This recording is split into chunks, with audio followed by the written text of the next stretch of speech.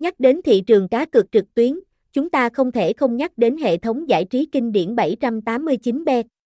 Trong đó, bạn có thể thấy số lượng người chơi truy cập website cá cược này gia tăng chóng mặt. Ngoài ra, hệ thống nhà cái còn được biết đến thông qua những thông tin chi tiết sau đây. Lịch sử ra đời 789bet. Khi mới nghe đến tiếng tăm của nhà cái 789bet, nhiều người thường hay thắc mắc về mức độ uy tín của địa chỉ này trên thị trường cá cược. Trong đó, theo một số nguồn thông tin chính thống, nhà cái được thành lập tại Costa Rica bởi tập đoàn M.A.N. Entertainment Group.